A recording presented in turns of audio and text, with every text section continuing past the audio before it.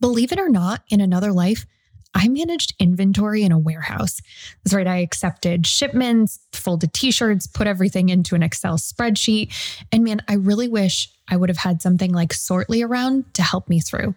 Sortly is an inventory management software that helps businesses track their inventory, assets, supplies, materials, tools, and so much more. It's a mobile cloud-based solution that streamlines and modernizes every aspect of tracking inventory. Cross-device syncing allows teams to update inventory from multiple locations in real time, whether you're in the office, in the field, anywhere. And Sortly is proud to serve a range of industries and use cases. Sortly is the #1 rated inventory management app where you can track and manage your business's inventories, supplies, materials, parts, tools, equipment, anything else that you need to help your business run smoothly. Sortly can be used on any device and syncs automatically across all users and devices. So it doesn't matter where you are, the inventory seamlessly updates in real time across your entire team, which is perfect for businesses with multiple locations. Track every detail about your items as they move across your business, where they're going, how many there are, the cost of them, the condition, and any other custom detail you choose. You can even set custom low stock alerts to remind you when it's time to reorder, and it ensures that you are never running out of stock. And thanks to Sortly's in-app barcode scanner, you can create a barcode or a QR code system for your entire inventory right from your smartphone. No extra equipment required. Save your business time and money by ditching spreadsheets and switching to Sortly. Go to sortly.com and use the promo code ONE, that's ONE, all caps, to get an additional 10% off our annual advanced or ultra plans for your first year. That's sortly.com and use the promo code ONE, all caps, for an additional 10% off.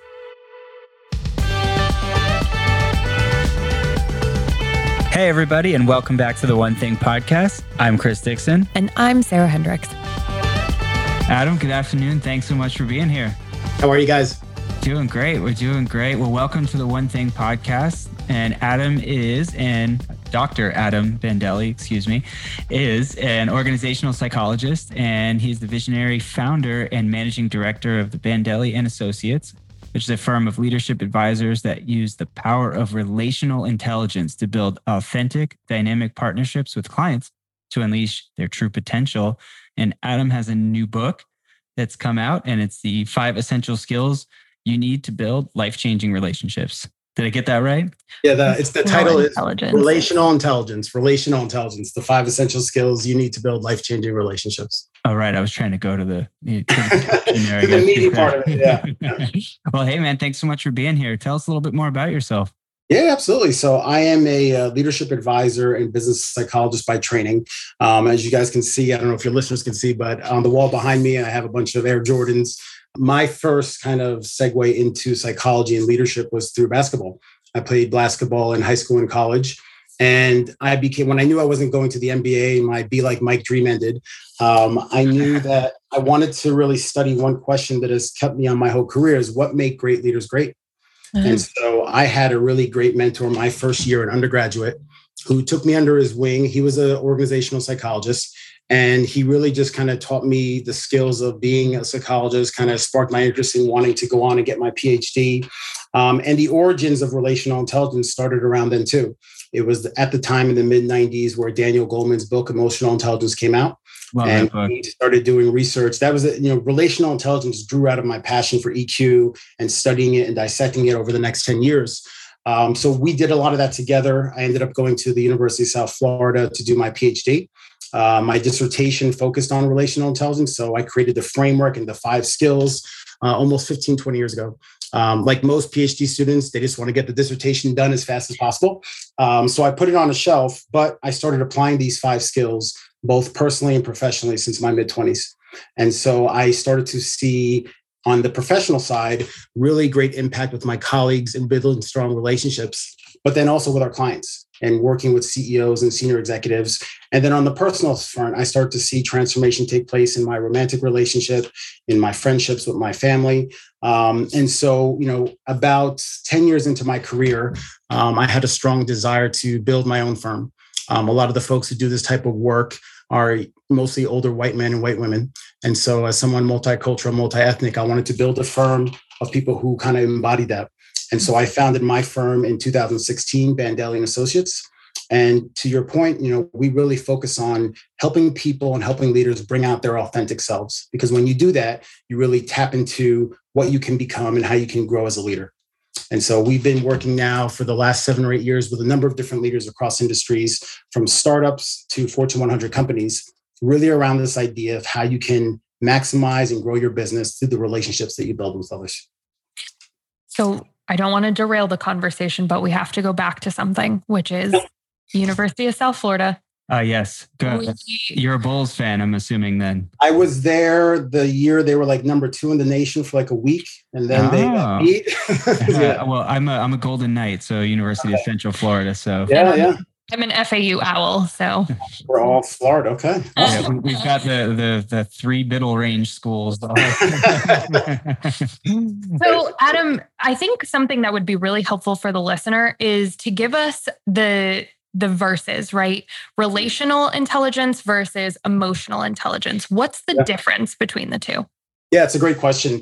Really, we look at the relational intelligence and we define it as the ability to successfully connect with people and build strong, long-lasting relationships. Emotional intelligence we define as the ability to understand your emotions, the emotions of others, and how to manage emotions effectively. So the two frameworks are completely different.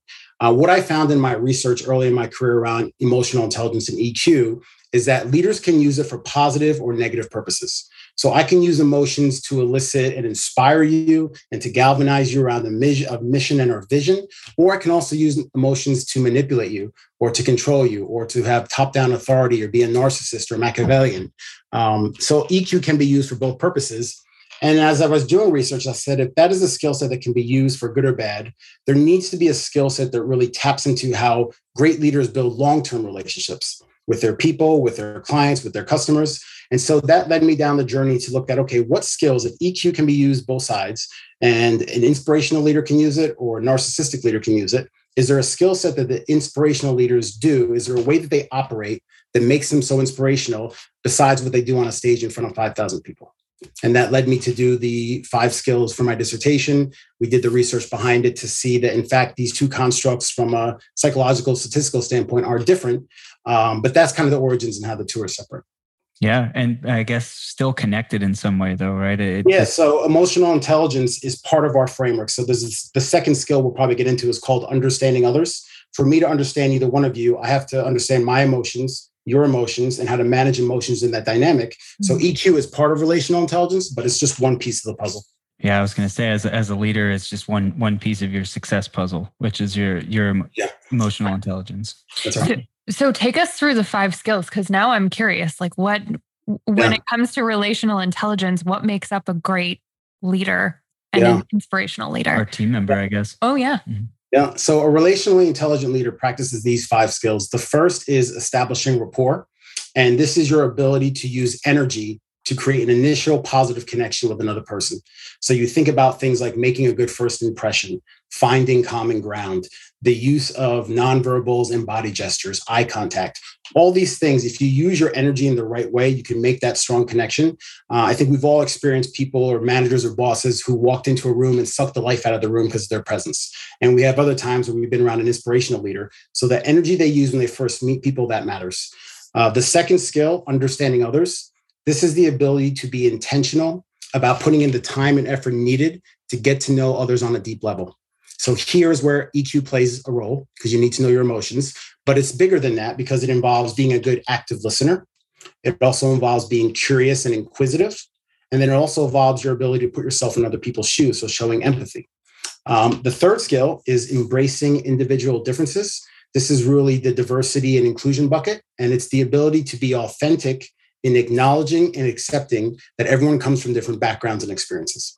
And so great relationally intelligent leaders show up in an authentic and vulnerable way to model the behaviors that others can follow to build that inclusive culture.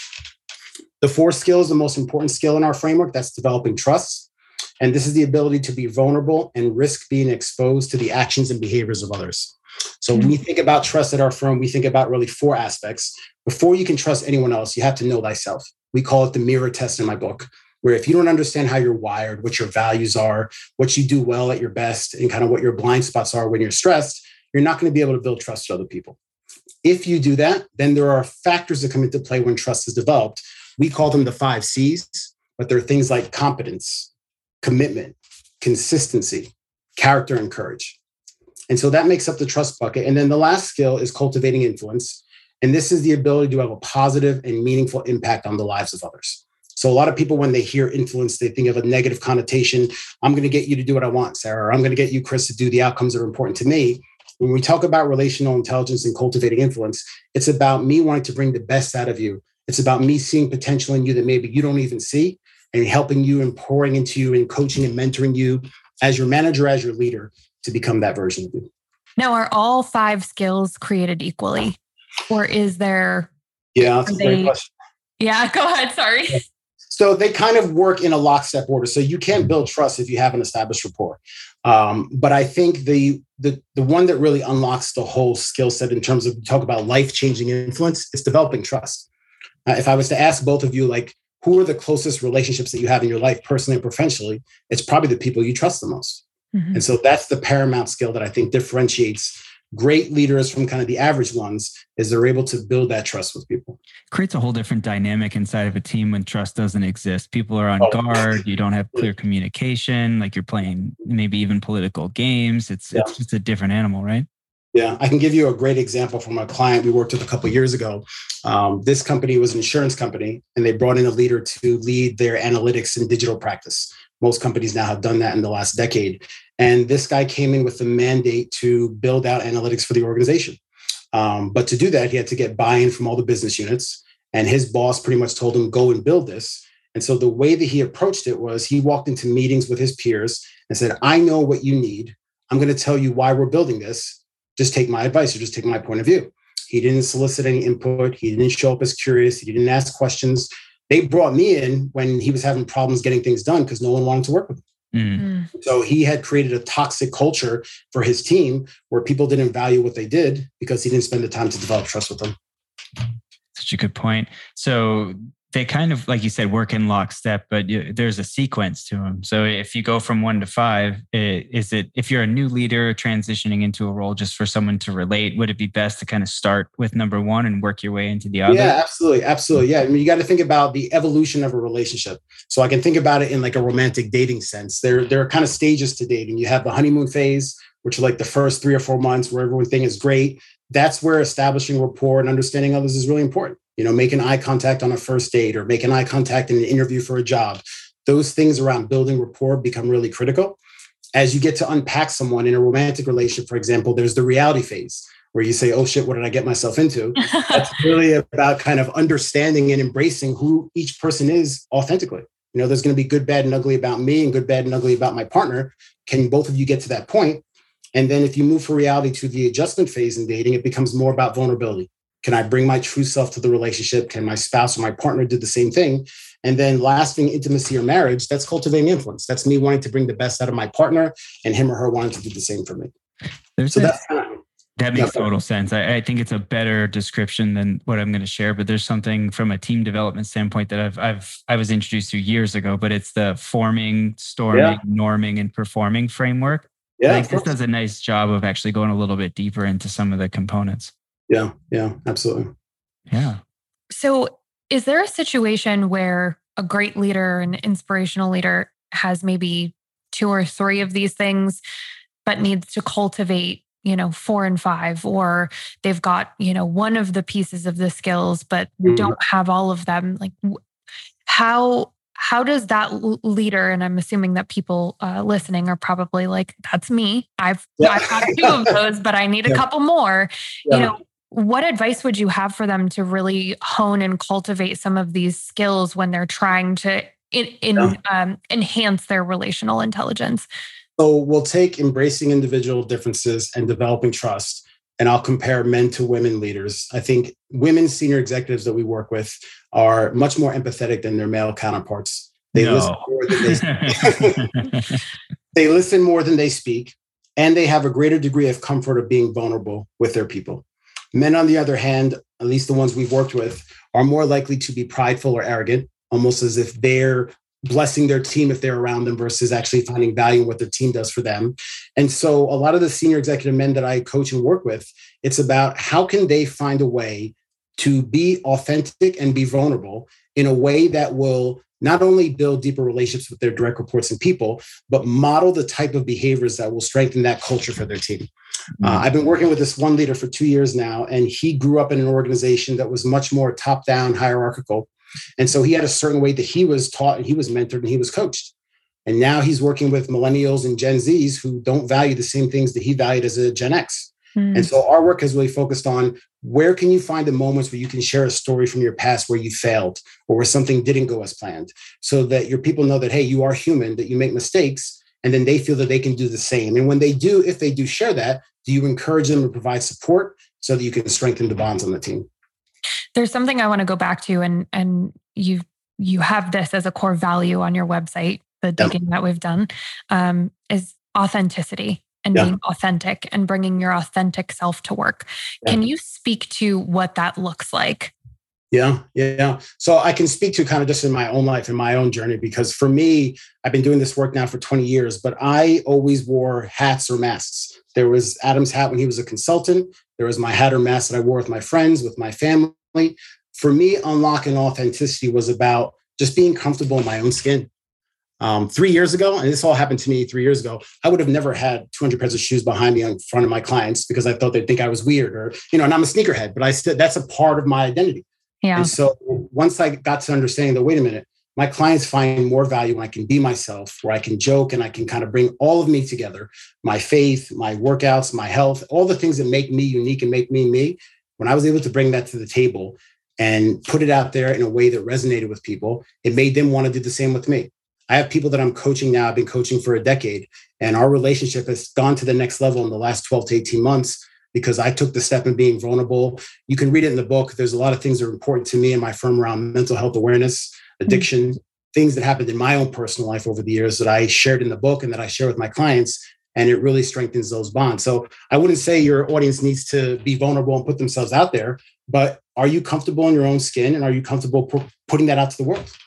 I think this is so important too, because like my parents in growing up always told me, like, keep your nose clean. And I think we've talked about this on the podcast before, where they're like, you go in, you do your job and you go home, and you don't be friends, don't fraternize with the people that you work with, because you don't want to mix business and pleasure. And the problem with that advice, as it has transcended time, is people aren't their authentic selves when they come to work. And not only that, but they are very much can be inauthentic. And I this particularly sticks to me because my number one personal core value is authenticity. And I choose jobs where I know I can be my full self. And I love the idea that you're bringing to the table, which is great leaders follow that same ideology. I think it's so important. Yeah, I started my firm because of that. The firm that I worked with, I learned so much for the folks who've been doing this for longer than me, but I always felt like I had to show up a certain way. I had to be in my 3-piece suit, or, consulting Adam had to put his hat on, or Dr. Bandelli had to show up. And Dr. Bandelli is something I did 15 years ago when I got my degree. I'm Adam. I'm Adam with 200 pairs of shoes. I'm Adam like that. That's me. And so for me to kind of realize that, it changed things for me. And then when I was able, and it was funny, like I didn't plan on writing this book. Like I said, I did my dissertation 15, 20 years ago. I've applied it and I use these skills. But when I unlocked that authenticity, I was like, this is something I need to share to other people. Like, it's okay to be you. And if you practice these skills, you'll be able to be you and do it in a way like, I'm not going to build trust the way you do it, Sarah, or the way you do it, Chris. But you being authentic, you'll build trust in that way, and that will resonate with people. Here I was calling you and emphasizing Dr. Adam at the top of the podcast. So sorry about that. My clients will joke it's Dr. B. They'll call Dr. B. That's what they'll joke with. All right. Well, at the one thing we emphasize the concept of dominoes in the sense that it can unleash exponential success over time. So if you line up your priorities like dominoes and your goals that knock them over, and it sounds like in the case of authenticity for you, that was somewhat of a lead domino, right? Like the domino you knocked over that made establishing rapport, understanding others understanding you easier, and in developing trust. And so it seems like identifying that for yourself was something that made everything else easier. Yeah, and I would encourage all your listeners, like, I don't think we're recreating things or doing rocket science. Like if you sit down and really do a self-inventory, whether it's working with an executive coach or working with a therapist or working with a life coach, if you do that deep work on yourself and you kind of figure out A, what's important to you, what's your values, B, what do you look like on your best day? And then C, what are your blind spots or derailers when you're stressed? If you have a good understanding of that, you'll be able to walk into most situations and show up authentically. I think you'll be able to build relationships quicker with people. And you'll also be able to do it and have fun while you're doing it. Like I love working with my team. We built a firm that's fun and dynamic. And I learn stuff from my people every day. I mean, I have experts around me who know things that I don't, and we grow and we build together. That's great. I think it might be what you called it, the mirror test, but how can somebody calibrate where they are in relation to these 5 skills and kind of stack themselves up? It's like, okay, I want to grow. Yeah. So I will tell you 2 things. I will tell you right now, the best thing that I can say is to pick up a copy of the book and read about them and kind of do a self-inventory. I've been journaling now for the last 5 or 6 years of my life. And it sounds so basic. We're taught that in elementary school to journal. But for me, I started doing it January 2020. And first thing when I wake up, just writing 1 page in a journal. And within 30 days, it kind of unlocked writer's block for me. And I was able to write my first book, What Every Leader Needs, which led me to write my second book. And so journaling and just getting your thoughts on paper and giving yourself writing prompts. What's most important to me at 44 in life? Or what's most important to me? Or what's the legacy that I want to leave 10 years from now? So that would be the thing I would say immediately. We are building our relational intelligence tests. So I'm sure you guys have taken the Myers-Briggs or the DISC. Sure. In January, you'll be able to take our relational intelligence test. Oh, awesome. Find out about that at our website. And so the really cool thing about our test, it's not like some of these personality tests where I like to go to parties or I like to listen to classical music. We're going to be taking people through actual problems that are related to how leaders would handle situations where you have to kind of pick a response, almost like a critical thinking test, but it will kind of show you where you stand on each of the 5 skills and where you can make improvements. That's awesome. Very cool. I'm excited. I want to take this test. Yeah. I'll let you guys know as soon as it's up. It's on the website now. You can learn about it and kind of some of the background for it, but it'll be live in January. Is there an opportunity for a team to engage in it in a way that's meaningful to share across the team, like you would with Myers-Briggs or something like that? Yeah, so we do something called the Relational Intelligence Experience at our firm. And what we'll basically do is there's kind of 3 components to it. There's kind of pre-offsite. So everything is built around a 2-day immersive experience where the leader and all the members of the team will take the relational intelligence tests. They'll spend time with one of our advisors and kind of learn about themselves, and they'll get some feedback. You're strong in developing trust, or you can improve on your rapport building skills. Then the team collectively will go into the 2-day offsite where they'll learn the 5 skills, but they'll really get to practice them immediately in the session. And so as an example, we have something that we do in the second skill, understanding others. It's called Moments That Matter, where we have leaders talk through a success story that happened in their life and someone that helped them get that dream or that accomplishment. And then on the flip side, a setback or failure and a lesson learned that they took from that. And then they'll go around the room and share those stories, and the bonds that are built just from doing that one exercise kind of speaks to what they get from that. Then when they come out of the offsite in the 2 days, each person will then meet with their coach again to build an action plan. What are the 2 or 3 goals I'm going to work on for myself now that I got some individual feedback on the front end, and I was able to do some work with my team as well.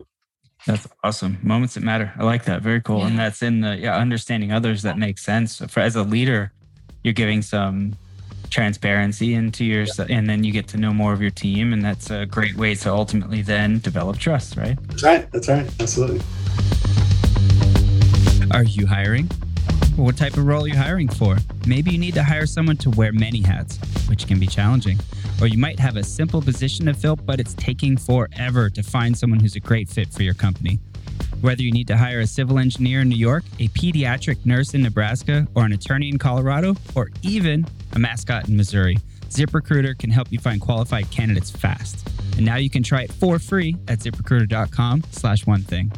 From accountant to zoologist and everything in between, ZipRecruiter's matching technology finds people with the right experience for your job and presents them to you. Then you can invite your top choices to apply.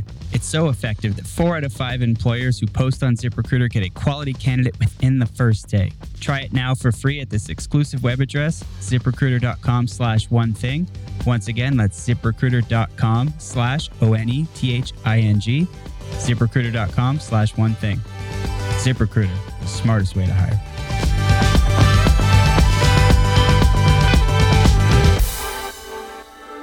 Well, can we go through maybe a little bit in order, if that makes sense, in each of those five, and get a little bit more context from you on some of those pieces that we talked about? Yeah, absolutely. So let's start with establishing rapport. So again, that really, we define it as the ability to use energy to create an initial positive connection with others. So energy is the big word there. How do you use your energy to build connections with others? It's about the enthusiasm that you bring to conversations. Are you leaning in? Are you excited? Things like making a good first impression. They always say dress to impress. You never get a second chance to make a first impression. So your appearance matters. How you draw people into a conversation. The words that you use. Words can draw people in or can push people away. Does tonality matter in that as well? 100%. Yeah. Okay. Yeah. 100%. The tone, everything that comes into kind of how you're communicating. We have a big saying at our firm. It's not what you say, it's how you say it. Yeah. And how, because people remember how you make them feel. They may not remember an idea or a thought, but they'll remember how you make them feel. And so that's really powerful. And then you have to think about kind of our lens and how we view the world. All of us have our own self-perceptions about kind of how we see ourselves, our self-confidence, our esteem. We also have perceptions about others, kind of different groups or stereotypes, things like that. And then we also have unconscious biases. I don't like to be around tall people or short people, or, there's just things like that that we bring to the mix. And so understanding what your kind of wiring is, I'm sure you both have seen the iceberg analogy where you kind of have the top piece and then the big bottom underneath the water. That's what it's like to kind of understand our self-perceptions and our perceptions of people and unconscious biases. All those things show up when you're using energy to initially connect with someone. Yeah, we know the iceberg. It's part. We use it a lot, so that relates. And so there's definitely establishing the rapport, but then there's something about maintaining it too, right? Like keeping that going, because it's great to set a good first impression, but then you need to continue to sustain that over time. Yeah, and that goes into understanding others. Yeah, so if you want to be able to sustain that, you have to be intentional about putting in the time and effort, and you need to be intentional about how you do it, about where you do it. But you should genuinely want to continue to learn about that person.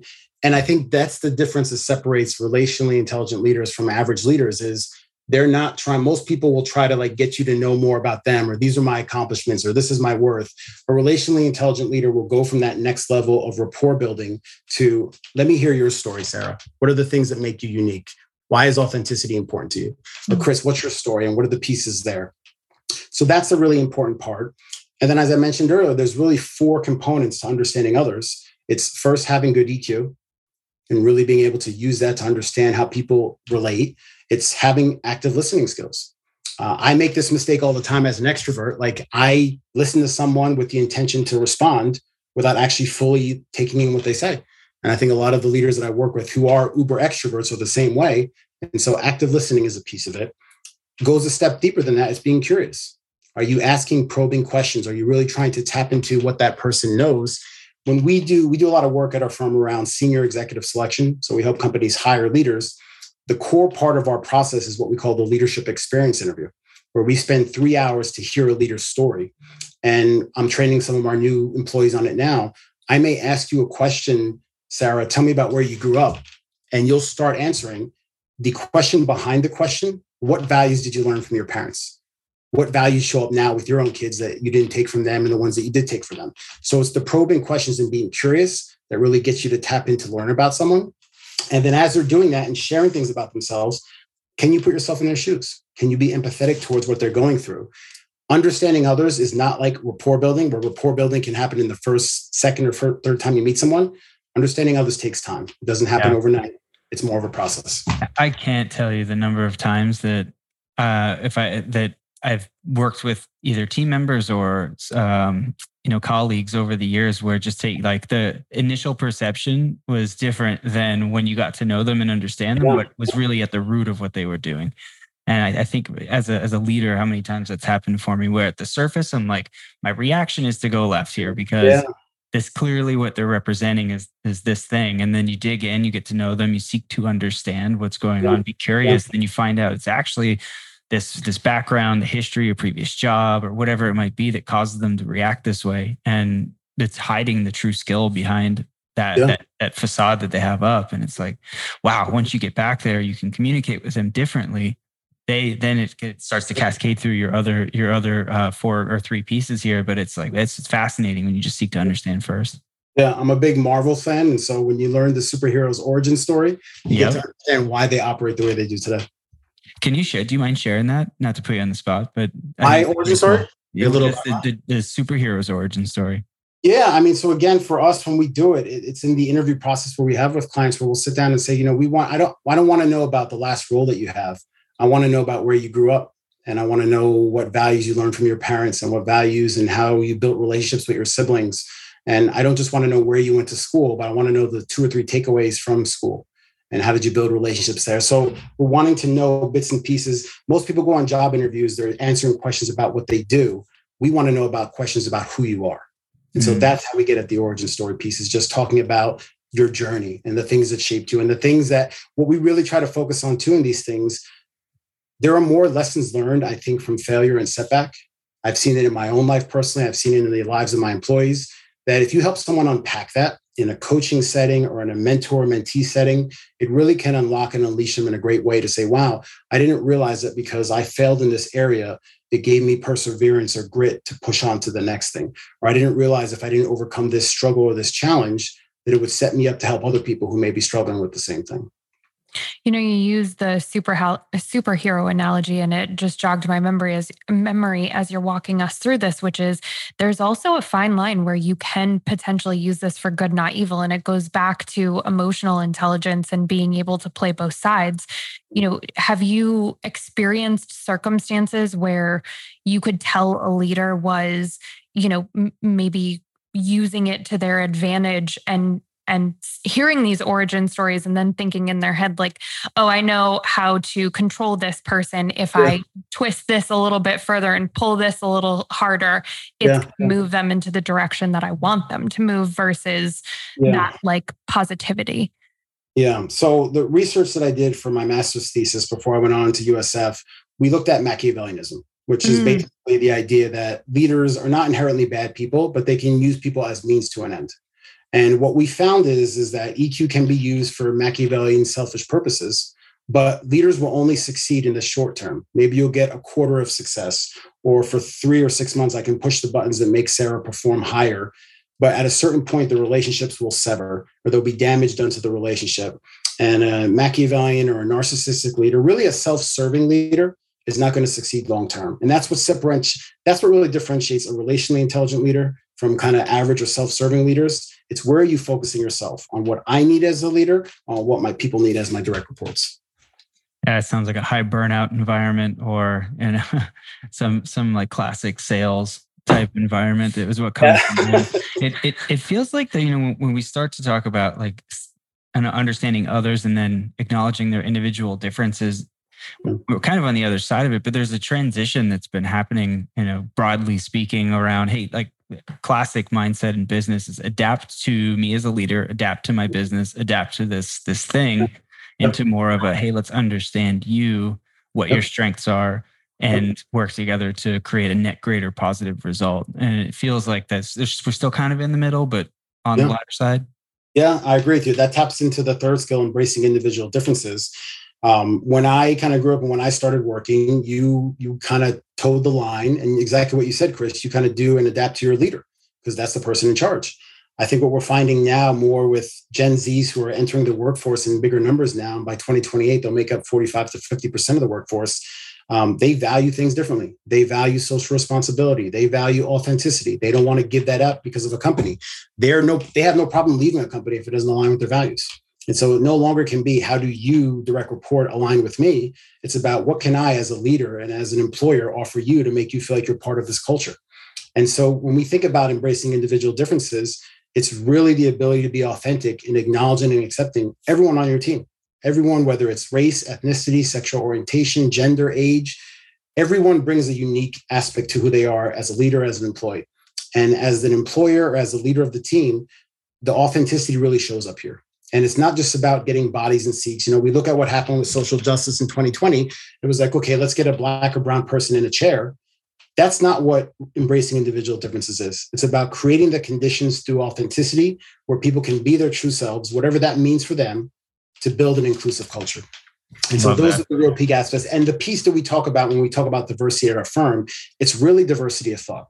If I create the conditions for both of you to be authentic, and you both show up and you bring aspects of who you are, and everyone else does the same thing, we now have a table of people who think differently.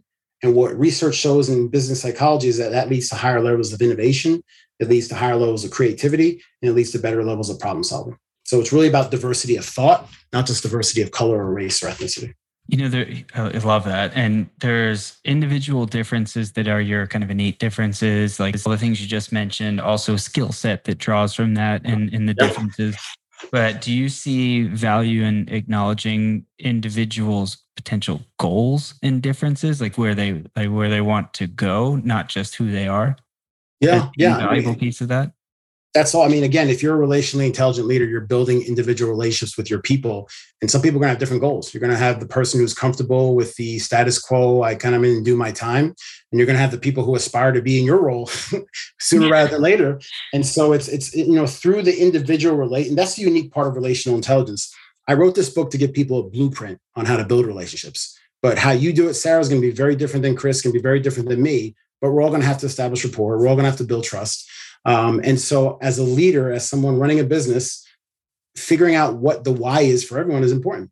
Yeah. I have one employee now that works for me. And one of his whys is he wants to bring relational intelligence back to China. He wants to take the idea and bring it to his culture and where he grew up. And so the way that I approach working with him is different than someone else who values a paycheck and just wants to put in the time and do great consulting work. Yeah, that's exactly where I was going. And knowing like their why is a great way to frame it. And thinking about, if you're distributing I don't want to say tasks, but just like the priorities of your team across the team in a way that you're trying to get everybody oriented on what they're going to perform best in. It's very meaningful to consider what they want to accomplish so that, one person's might see something as an obligation where another person might be like, that's for me. And just knowing, deeply enough about your team so you know where to pass things around. Yeah. That's well said. Yeah. Is there any connection, and it would probably be a negative or positive for a great leader to be an empath, right? We were just talking about empathy, like being an empath in a podcast before this, but you really have to understand people's emotions at a level, but there's pros and cons to that where they might take on those emotions and carry them with them through the rest of the day versus, being able to compartmentalize and having those conversations. Have you seen anything in your studies that would prove that type of a person would thrive? Yeah, I think the big differentiating factor for someone who has great empathy is their ability to manage their emotions. Mm-hmm. So if I have great empathy and I'm having a conversation with you and you're sharing a story and I'm putting myself in your shoes and I'm empathizing with you, can I walk into the next meeting and kind of do my woosah moment for a second and say, okay, I need to now get ready for this next thing. And can I take that sadness or that anxiety or that worry, or whatever emotion I experience with you and put it on the side and kind of show up engaged or inspirational, or however I need to be for the next meeting. So adaptability, being agile, being nimble, I think that's really important. I think every leader should have empathy. Mm-hmm. Some leaders can have it more than others, but do you know when to take that and put it on the shelf to step into the next thing you're doing? Yeah. Yeah, I love that you said woosah moment. I say that too. Can't remember what movie that's from, but it's that Bad Boys. That's it. Yeah, I should know that. It's one of my favorites. So individual differences, we acknowledge them. It's important for so many reasons to connect with your team, to make sure they're empowered and working on the things that help them grow, and also that you guys can communicate at a high level, which takes us to number 4, which is to develop trust. Develop trust, exactly. And so again, we now have the conditions through which everyone can be authentic. So now as the leader, are you extending trust versus demanding it? Historically, I think a lot of organizations and a lot of leaders, you have to earn my trust. And what we're seeing today in 2022, I have to extend trust and model it so that my people trust me, and then it can be a two-way street. And so we define it as being vulnerable and taking a risk to be exposed to the actions and behaviors of others. To do that, I talked about this already initially, you have to know thyself. You have to be able to get an understanding of what's under the hood, how you're wired.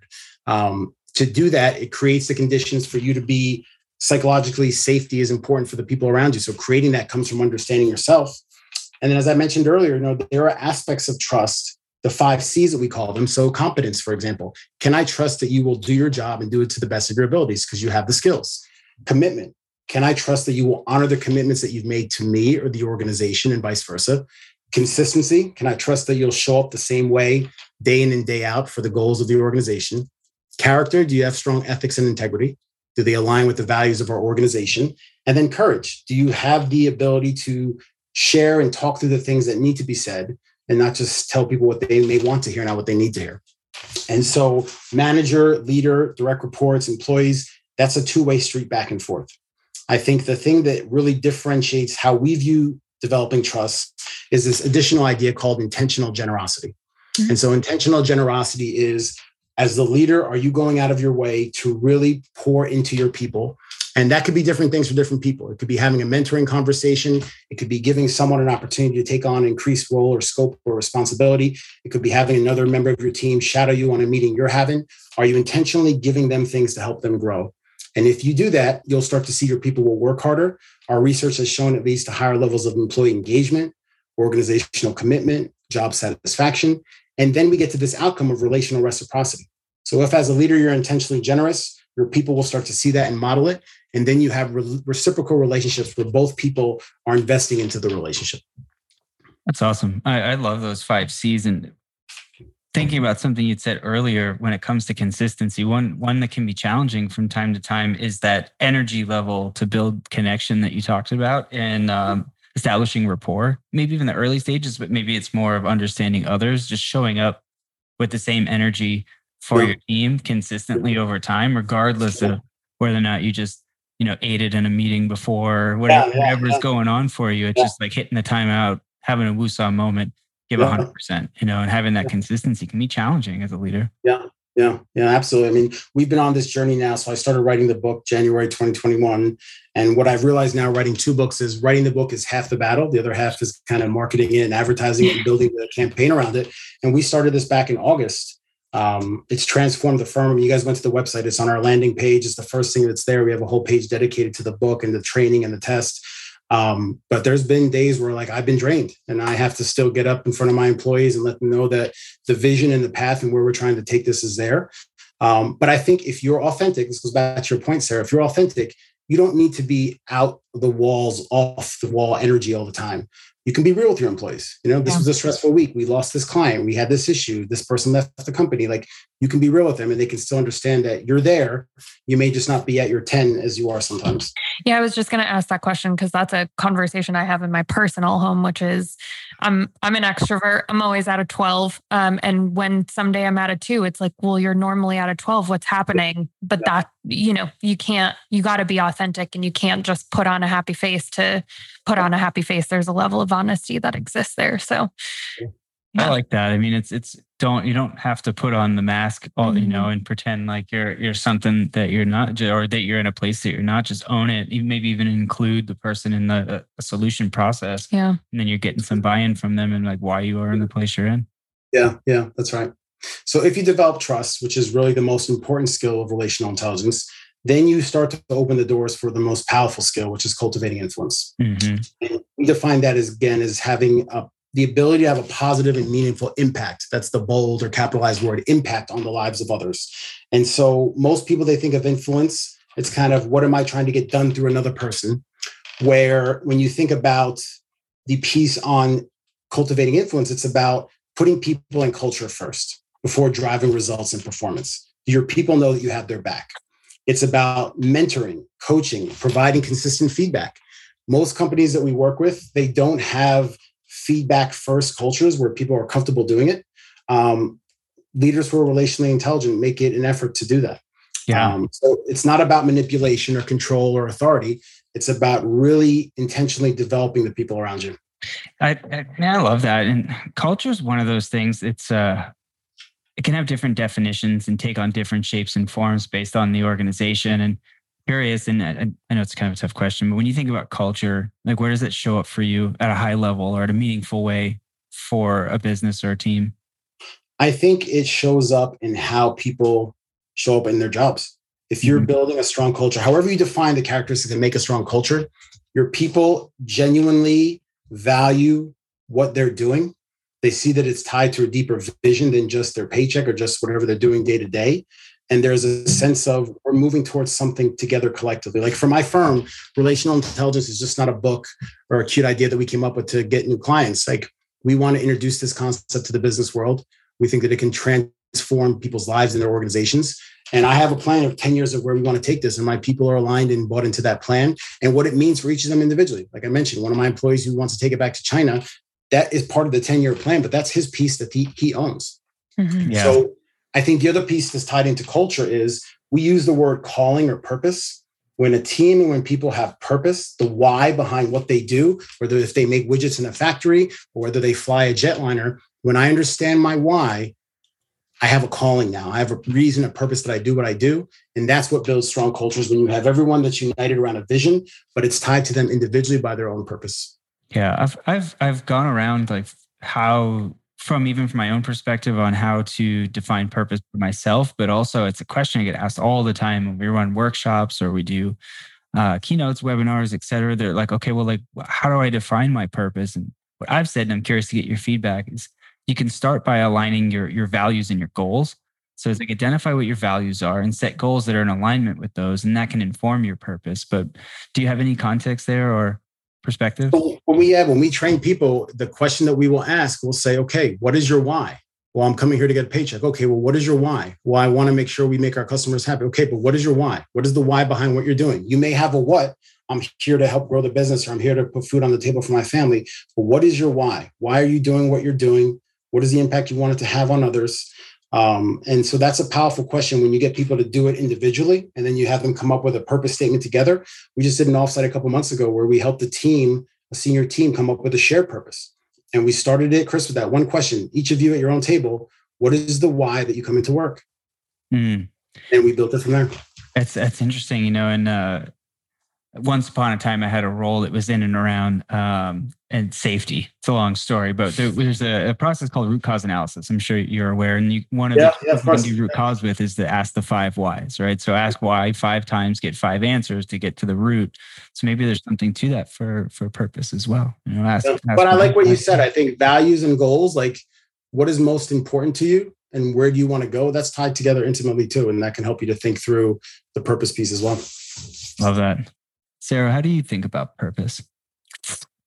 I think about purpose and the impact, and the legacy that gets left, and why do I wake up in the morning? That to me, and the why, asking why is always the most simplistic question in my opinion, because it gets you to the root.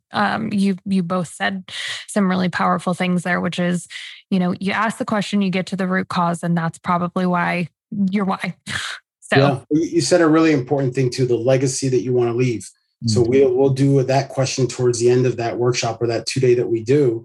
What is the legacy you want to leave on your people? What is the legacy you want to leave on the organization? And if we want to get even higher level, what is the legacy you want to leave I'm sure people have use this analogy, like if people are at your funeral, what do you want them to have said about you? And most people will go through that exercise and they'll say, I changed people's lives, or I helped this business become better for my efforts and stuff. And so that's another way to kind of get a backdoor into the why, is kind of what is the legacy you want to leave for people. I love that, because even as an organization, you can have that conversation. Like, we're all gone and there's a new group of us that are running this organization. What are they picking up pieces and moving forward, which is an interesting workshop. We should workshop that. Yeah, I like it.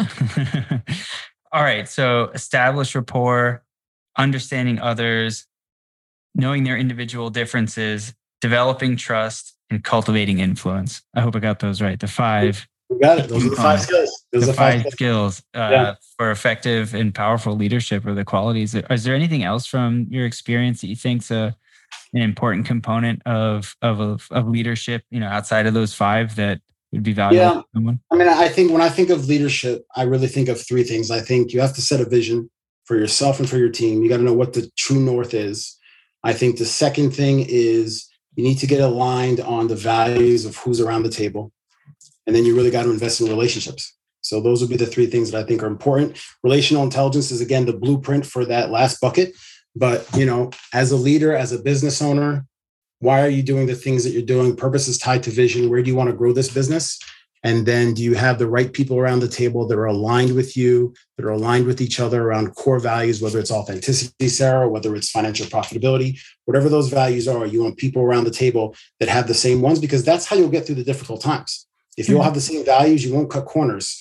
because you're having a bad quarter. If you all have the same values, you won't treat people differently because you're not doing successfully right now. So the values are critical, and then the relationships that you build. I love it. For vision, let's talk about an individual, a person reflecting on their vision, because I think it would shift based on the context most likely. But for vision, like what kind of distance do you recommend people think about when they're trying to establish their vision? Like how far out should they be thinking? Where should they orient themselves? So I'll tell you a funny personal story. So I played basketball, high school and college, and growing up, shaved my head when I was like 12 because I wanted to be like Mike. And all I knew was setting goals for basketball. My father one summer introduced me to a cassette tape. I'm dating myself, but a cassette tape from Tony Robbins. And Tony talked about developing goals in all areas of your life and set a vision for your future. And so I was blessed to start doing that at 15. And in one of the tapes I listened to from Tony, it was set a vision 10 years from now. And so I've been doing that as a practice every year. I usually do it the week between Christmas and New Year's, where I'll kind of have a reflection, like I'll take 2 hours a day and just say, okay, let's map out next year. I have a 10-year already, but let's map out next year. And I'll start very general. What's the word for next year? My word for this year was unleash. I wanted to unleash this idea of relational intelligence to the business world. And everything that I did a word cloud was around that idea. And then I built my goals from that. But so I've been doing it since I was 15, 10 years out is the kind of window. And so we encourage our clients to do the same thing. 10 years is enough time where you can set something that's ambitious, but not too far. It's not like saying by the end of my career, 30 years from now, I want to do X, Y, Z. But 10 years, you can build back from 10 years. If your 10-year plan is to be the head of sales for a pharmaceutical company and you're a rep right now, you can take steps back. Well, in 5 years, I want to be a regional manager. In 2.5 years, I want to be a district manager. So you can work through that. So I would say 10 years is a good window. I love it. Yeah. It's a lot of similarity to how we approach that. And do you find that as you get closer to the present, that you need to become more narrow, more specific, more tangible towards that vision or those goals? Yeah, I mean, so SMART goals, that's a classic thing that people use, being, attainable. Is it, something that can be achievable? So yeah, I think as you go from the 10-year to the 5-year to the 3-year to the 1 year, what can I do today to move in that direction? What can I do next week? What can I do this quarter? It could be simple things, picking up a book, listening to a podcast, but there are things you can do. And that's something I learned from Tony, like whatever goals you set, take immediate action now. And so a goal by itself is just an idea. Taking action is what moves you in that direction. Love it. Yeah. What can you do today in alignment with your broader vision? And I think that's for some people, for a lot of people, it's really easy to get stuck in what's right in front of your face, and you're acting in short distances, and you really need to hit pause, pick your head up, look out, figure out where you want to go. So it informs the things that you need to do today, or at least the things you should not be saying no to. That's right. Absolutely. All right. So this has been awesome. There's so much powerful content you have around leadership qualities, and your new book sounds like a definite read for me, by the way. So I'm going to pick that up. Awesome. But I'd love to hear from you. If you could have our audience just take away one thing from the conversation today, what would that be? The one thing that I would say, if you want to build dynamic relationships, personally or professionally, there's really 3 things that you need to do. You need to be intentional about how you build relationships. You need to be vulnerable in terms of putting yourself out there and telling your story and being who you are. And you need to be authentic in doing the whole process. The book, Relational Intelligence, the first part looks at the 5 skills, is a chapter on each skill. The second part of the book looks at the application of relational intelligence between your family, your friends, your business, your romantic relationships. But all those skills and all those things, if you're not intentional, vulnerable, and authentic, it won't make a difference, because everyone builds relationships differently. I love that you can use this across every facet of your life, personal, professional, family, you name it. This book can help you in so many different ways. Adam, where do our listeners go if they're interested in purchasing the book or learning? Yeah, absolutely. So we just had our website completely updated. It's brand new. So they can go to BandelliAndAssociates.com. That's Bandelli, AND Associates, all one word.com. You'll find information there about where you can get the book on Amazon, Barnes & Noble, Apple Books. It's in Target and Walmart and all those stores as well. You'll find out about our test, which will be live January 1st. So you'll learn a little bit more about the test and kind of what that will focus on to help you grow in your relational intelligence. And then you'll also learn about our training and development around it. We have the 2-day immersive experience called the Relational Intelligence Experience. but your listeners can also do podcasts that we have on it. We have training and webinars. So there's a lot of different offerings that we have under our relational intelligence umbrella. But the website would be a great place to go. You can follow me on Instagram too, Adam Bandelli, or on LinkedIn or Twitter. And we're always releasing content around some of the new research we're doing on relational intelligence. So those are good places to go as well. Awesome. Adam, thank you so much. It's been such a pleasure getting to listen about relational intelligence, and we're so pleased to have you. Thanks, Adam. Awesome. Thanks so much. Thanks for listening to the One Thing podcast. If you're a bold risk taker who wants to dream big and achieve a higher level of success in your life or business, visit theonething.com. There you'll find information on one-on-one coaching, our exclusive community membership program, and customized workshops that will help you get your team or organization aligned and rowing in the same direction. That's THE1.com to start living the life you've always dreamed of today. Be sure to follow the show to stay up to date on weekly episodes, guest interviews, and more. Plus, we would love to hear from you. Send us a voice note by going to speakpipe.com/theonething or email us at podcast@theonething.com. We'll see you next week.